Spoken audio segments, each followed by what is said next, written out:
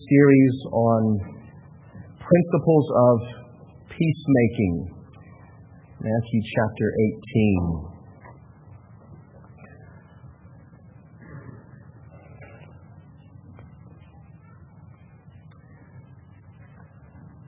I want to read from verse 15 through verse 20.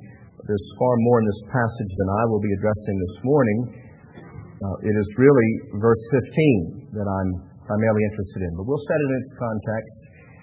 I invite you to look on in your own Bibles as I read, beginning at verse 15 of Matthew 18. If your brother sins against you, go and tell him his fault, between you and him alone. If he listens to you, you've gained your brother. But if he does not listen, take one or two others along with you, that every charge may be established by the evidence of two or three witnesses. If he refuses to listen to them, tell it to the church. And if he refuses to listen even to the church, let him be to you as a Gentile, as a tax collector. Truly I say to you, whatever you bind on earth shall be bound in heaven, and whatever you loose on earth shall be loosed in heaven. Again I say to you, if two of you agree on earth about anything they ask, it will be done for them by my Father in heaven. For where two or three are gathered in my name, there am I among them. This is God's Word. Amen. Today we need to continue our study of peacemaking by opening up the subject of biblical confrontation. I did put those two in the same sentence. Peacemaking and biblical confrontation. That's counterintuitive to many. I'm speaking this morning about the kind of confrontation, specifically, that takes place when you go and speak to someone who's sinned against you and seek to make them aware of the offense that you've taken. Our text is going to be Matthew 18, verse 15. The confrontation that's spoken of there is found in this phrase, go and tell him his fault. Now, the scenario that Jesus envisioned is something like this. You've been sinned against, but your brother has not come to you to confess the sin. Either he's unaware of the fact that he's sinned against you, or he's simply unwilling to come in humility and confess his sin. Consequently, there's a strain in your relationship, perhaps even an open breach. Now, Jesus, as your Lord and Master, is giving to you a directive in Matthew 18, verse 15. You, in that scenario, must take things into your own hands. You may not have been the one to sin, but you are obligated to do something nonetheless, if the one who has sinned is unwilling to do it. You're the one who's to take the initiative for restoring peace in the relationship. He's not doing it, therefore Jesus says it's your responsibility to do it. And he outlines how you should do it. You should go to him. And by that going, he means confronting him with his sin with a view to restoring peace. Now, let me warn you right at the outset. There is no one here this morning for whom this kind of confrontation comes naturally. Now, I'm very well aware that there are personality types that we might call non-confrontational and other personality types that we might call confrontational. Some of you say, and with some accuracy, I'm just not the confrontational kind of person. That comes very difficult to me. And others of you might say, or might be said of you, I don't think they have any problem with confrontation. They work in the work world, for example, in a place in which they're called upon to deal in rather confrontational ways with employees, for example. I want to say to you, biblical confrontation does not come easily to any of us.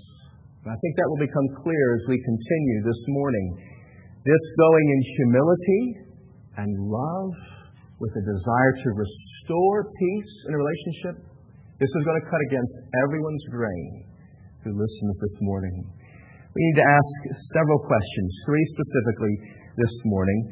And we'll seek to put a lot into answering each of those three. The first is this: when should I confront my brother in his sin rather than cover that sin? When should I confront rather than cover? Last week I pressed the point about covering sin.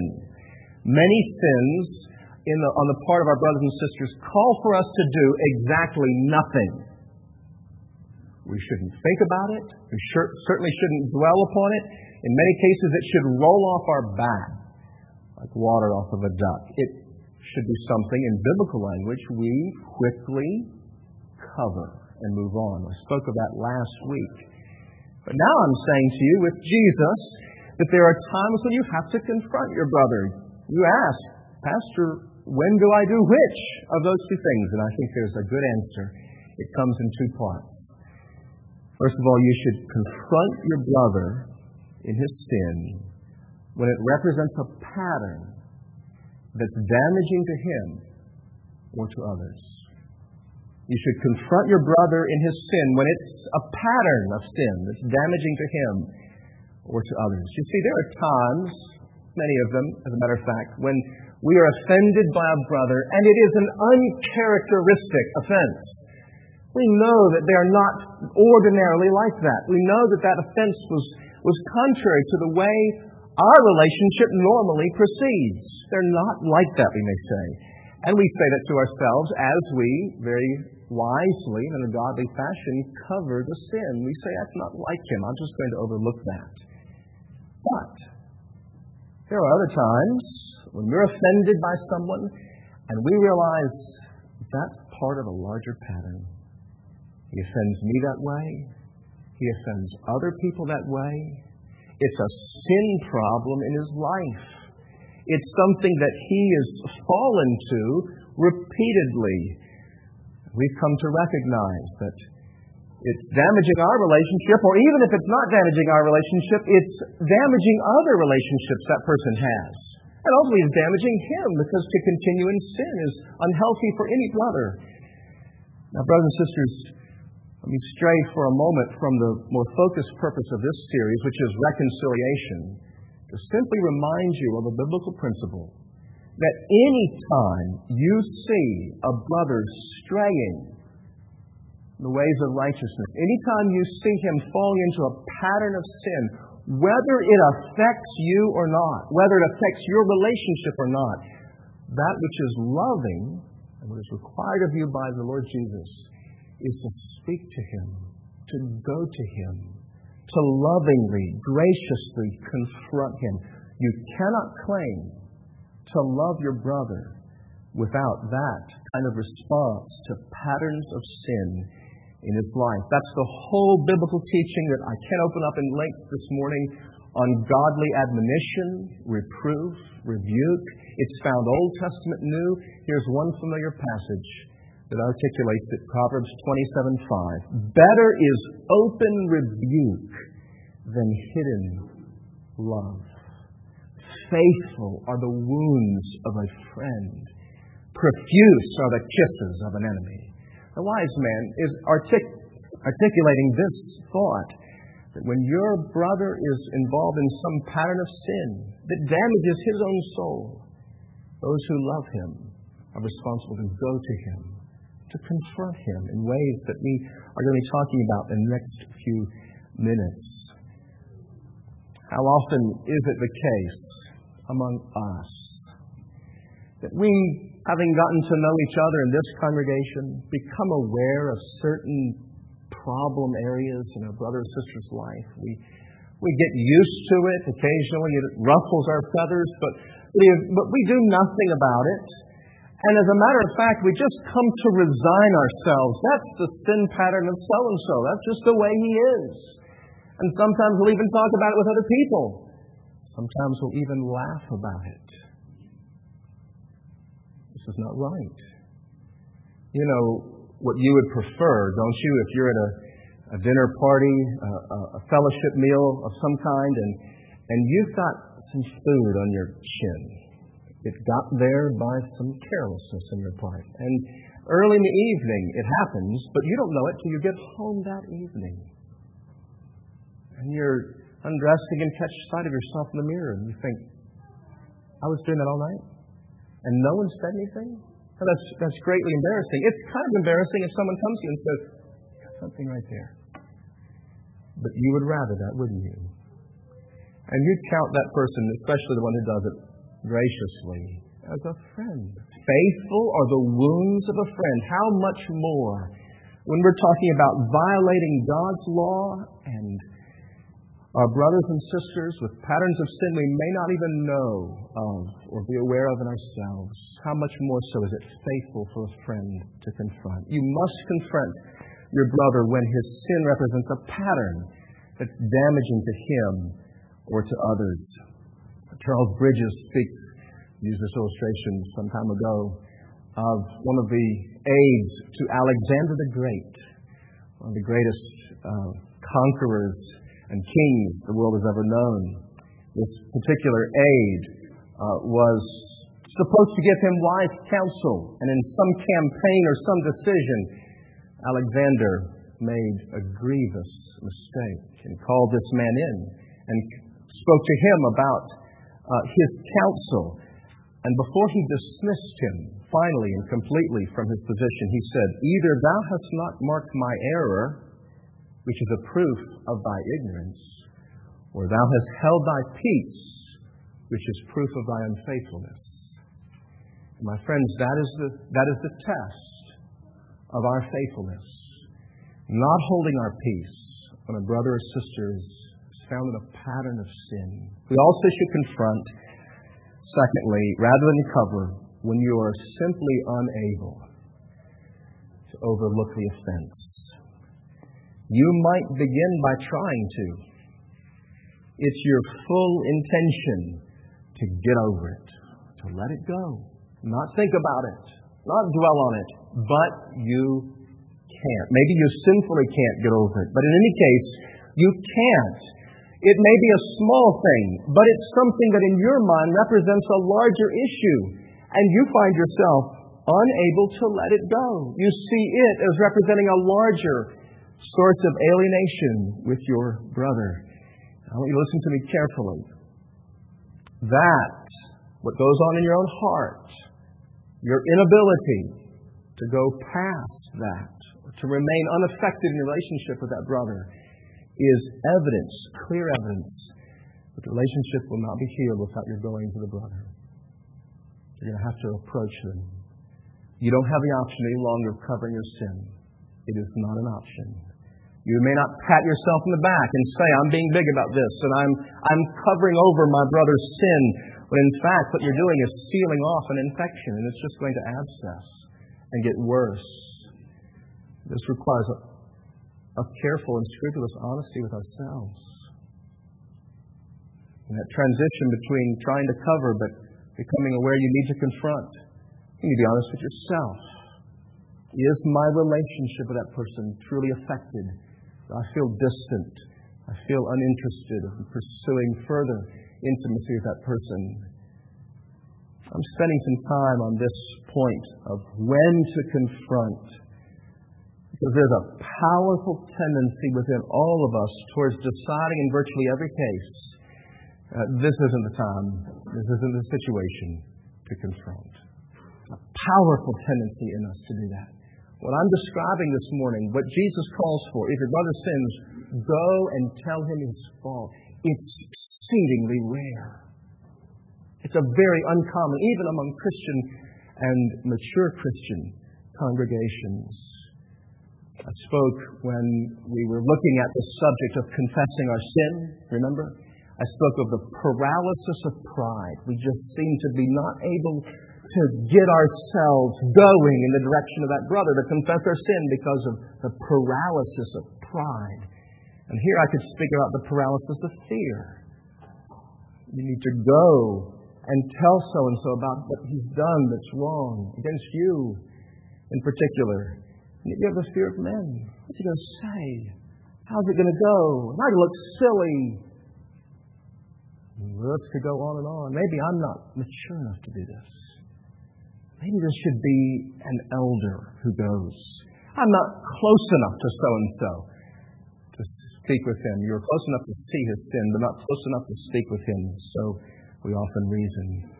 Or I'm just not that kind of a person. I want you to notice again, Jesus doesn't leave any room for such excuses. If your brother sins against you, go and tell him his fault. Baby Christian? Christian with lots of cheese slipping off of his toast morally and in a million other ways? Christian who's just been added to the church? Christian who's got a lot of problems of his own, no matter who it is? Jesus is not allowing for any excuse. Those are the times when we should confront. The pattern of sin in your brother, affecting him and others, is it something you can't get over? It's affecting your relationship? You go.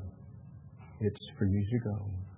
Second question this morning. How should I go about confronting my brother? I am not going to provide a script or some kind of choreographed method that will all end up down at Starbucks because we all had specific place and time and way to go about confronting. I'm not going to do that. But I'm going to underscore these three things about how you should go about confronting your brother. First, remember what Jesus says in another place. And identify and confess your own sin first. Identify and confess your own sin first. Jesus says in another place, take the log out of your own eye, and then you will see clearly to take the speck out of your brother's eye. We are right to think about that, that's log, speck. He's really saying, mind your own business, take the log out of your eye. Well, he's not quite saying that. He's not quite saying, mind your own business. He's saying, start there. And then you will be able to see clearly to help your brother with his sin, the speck in his eye. And so, you've had someone offend you. Rarely does one brother sin against another in a complete vacuum. Very rarely. Usually, it's in the context of a larger relationship in which there is often sins that run both ways. So you've been offended and you see his sin. The first thing you must do, even as you come to the conclusion, I need to confront him. First thing you need to do is ask yourself, is there anything I need to confess to him as I go to confront him? Probably, more often than not, especially when it's an offense that's very personal, when you go, it'll need to be a double errand. Probably, more often than not, you'll need to go confessing your sin and confronting him with his sin. And mindful of the fact that you may have not gotten the whole log. When you go to confront, you need to go with a heart ready, open to being told this is where you have sinned. We are oftentimes, as we think about what so-and-so did to me, rather blind to what we have done to him. Don't be shocked if your mind is rightly absorbed with, how do I say this? He takes the occasion to point out something to you. Go ready to acknowledge that. Identify and confess your own sin first. Go, secondly, with a proper attitude and motive to your brother. It's not good enough. It is not good enough to go just to get it off your chest. That's not good enough. That's not the spirit or motive of your going. Paul tells the Galatian Christians, brothers, if anyone is caught in any transgression, you who are spiritual should restore him in a spirit of gentleness. You need to have the right spirit. Do you go really wanting to be reconciled? Or are you just, Matthew 18:15, gotta go? Are you just going with sort of a prophetic role, declaring God's Word? Jesus says, if your brother sins against you, go and tell him his fault between you and him alone. If he listens to you, you have gained your brother. That's the spirit of it. You're going to get him back, to gain him. You're going to seek peace. Now, there are a number of very helpful things that you can do to avoid messing it up as you go. Ken Sande's book, The Peacemaker, is very helpful in providing those. I recommend it highly. I've ordered a few extra copies for you. It's on the book stand. He says, for example, as you go and speak, use I statements instead of you statements. Avoid keeping him from being defensive. Don't exaggerate. Be careful not to exaggerate his fault. That also will keep him from being defensive. Be quick to listen to his response. You may not know all of what led up or involved with his sin or the incident. Brothers and sisters, I think those are very helpful. But I simply want to emphasize, you don't need to fill your minds with rules about what words do I use and what do I say first and when do I stop and listen. And forget all that if you've got the right spirit, the motive of going to get him back. It sounds trite, but as long as your heart is in the right place. That is the most vitally important thing about your going. How should you go? Confess your sin first. Go with the right attitude. And then to bring together three things that are found in our text or related texts. Go personally, privately, and prayerfully. That's the third thing. I sneaked in 4 and 5 into that third one. Go personally, privately, and prayerfully. Personally. Jesus says go. Now, if you can't go and see him, then don't say, I'm off the hook. Yes, you can write a letter. You can pick up the phone. But I rather think going is the best way. Go. Get in front of him, face to face. That's what I refer to as Starbucks. Wherever you do. Go. Speak to him one-on-one. That's emphasized particularly in this passage because Jesus has a process in mind that there may be need for others later, but you go first privately. Don't make it your intention to shame him in front of others. Go privately and go prayerfully. Don't go without having thought about what you want to say and committing it to the Lord. And going prepared as best you can be to answer what you can imagine might be his questions or his objections. And do give some thought to how best to identify his sin. If you're going to talk to him about his sin, then don't be vague and general. Go and say, it is my perception. I believe that I've seen this specifically. And these are illustrations of it. And commit it to the Lord in prayer. As I move on from this second point, how should I go to confront my brother? I want to emphasize something to you. It's very real world and practical, but somehow escapes us. Don't expect that reconciliation will be found at the turn of a switch in that first meeting. Go prepared, recognizing that it may be a process. It may involve more than one encounter. For some obvious reasons. Sometimes it takes time for your brother to fully absorb what you're telling him. Sometimes it takes you a little bit more time to be clear with your brother what you truly mean. So don't go. Maybe get back in your car at the end of your confrontation with your brother and say, glad that's over with. I've done my duty. Now you need to ensure that you are well received. You need to ensure that you are understood. You need to continue to promote the relationship, not just fix a problem. On my third question, I want to turn things around a bit. I want to ask, how should you respond to your brother's confrontation of you? You've been listening to me this morning as I've intended you to, thinking about how you're going to put this word in verse 15 into practice. And you've perhaps been preoccupied with all the discomfort of going to a brother. But there are others listening here as well. And perhaps one of them has come to the conclusion he needs to go, to you. And when he does go, there'll be all different kind of discomfort, won't there? He's coming to you and telling you that you've sinned. Or at least that is his impression. How should you respond? While we're talking about biblical confrontation, let me say simply these three things about your response.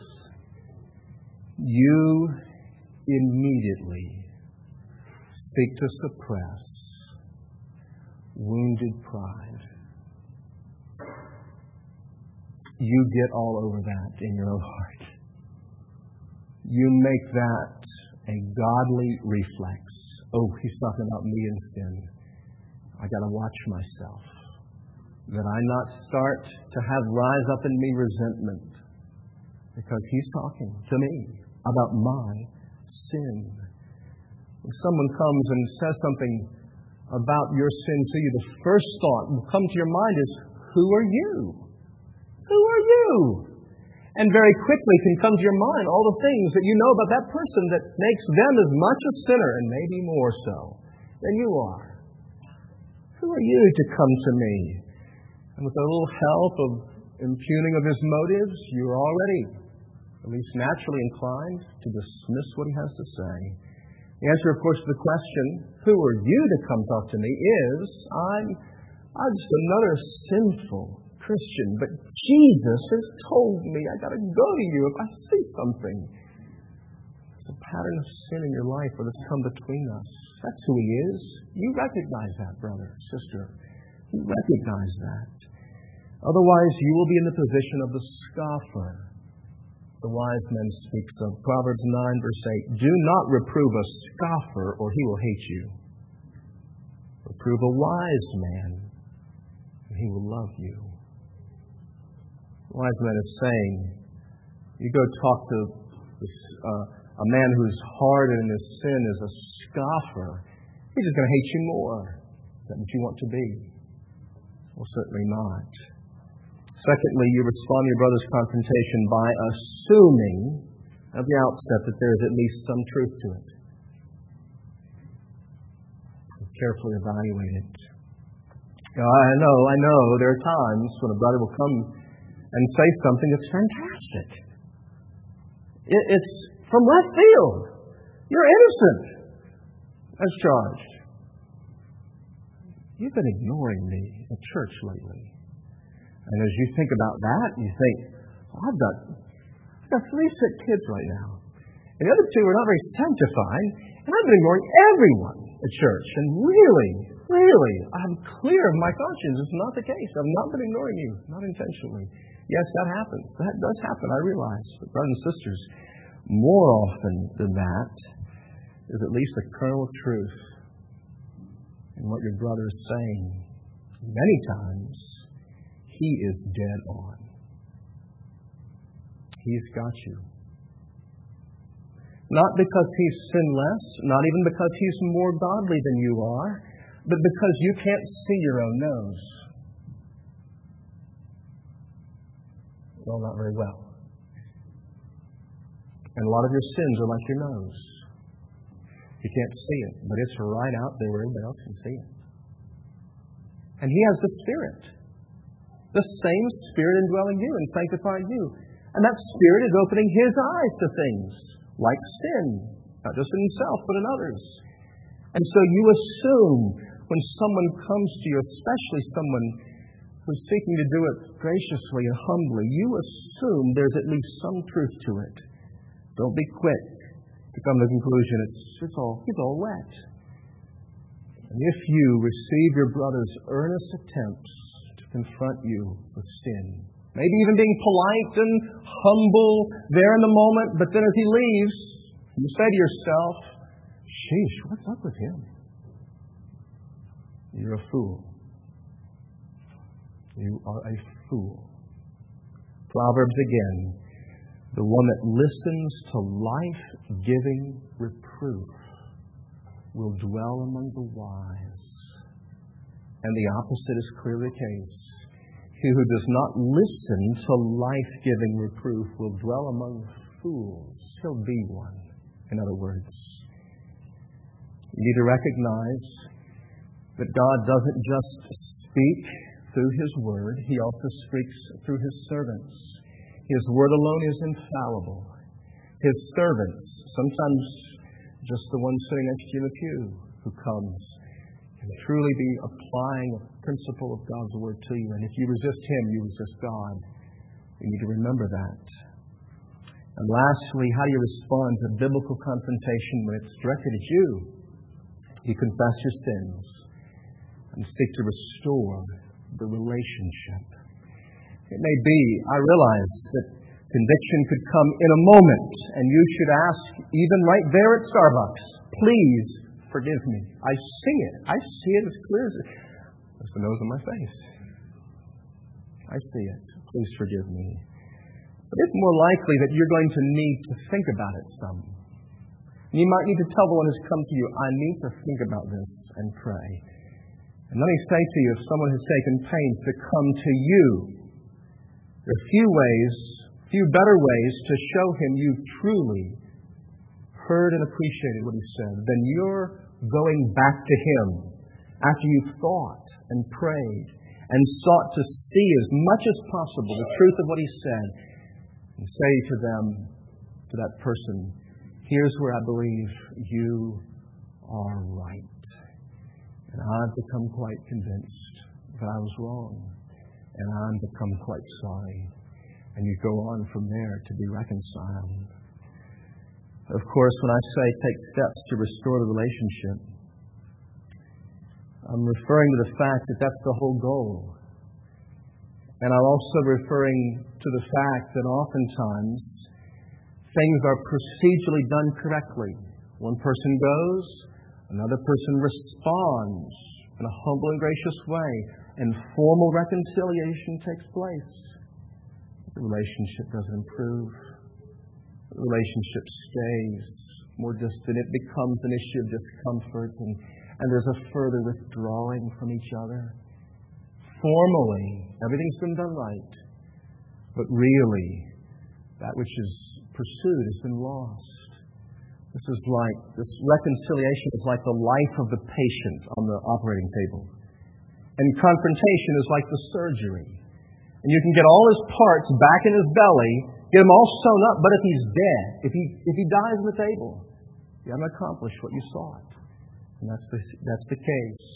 There's biblical confrontation that does not, on both parts, issue into a pursuit of the relationship or restoring of the relationship.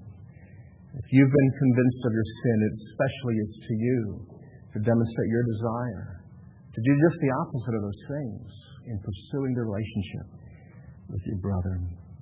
These are things, the when to go, the how to confront, the how to be confronted, that we need desperately to bear in mind in order to be peacemakers, as Jesus calls us to be. Let me quote one more time from Proverbs as I conclude.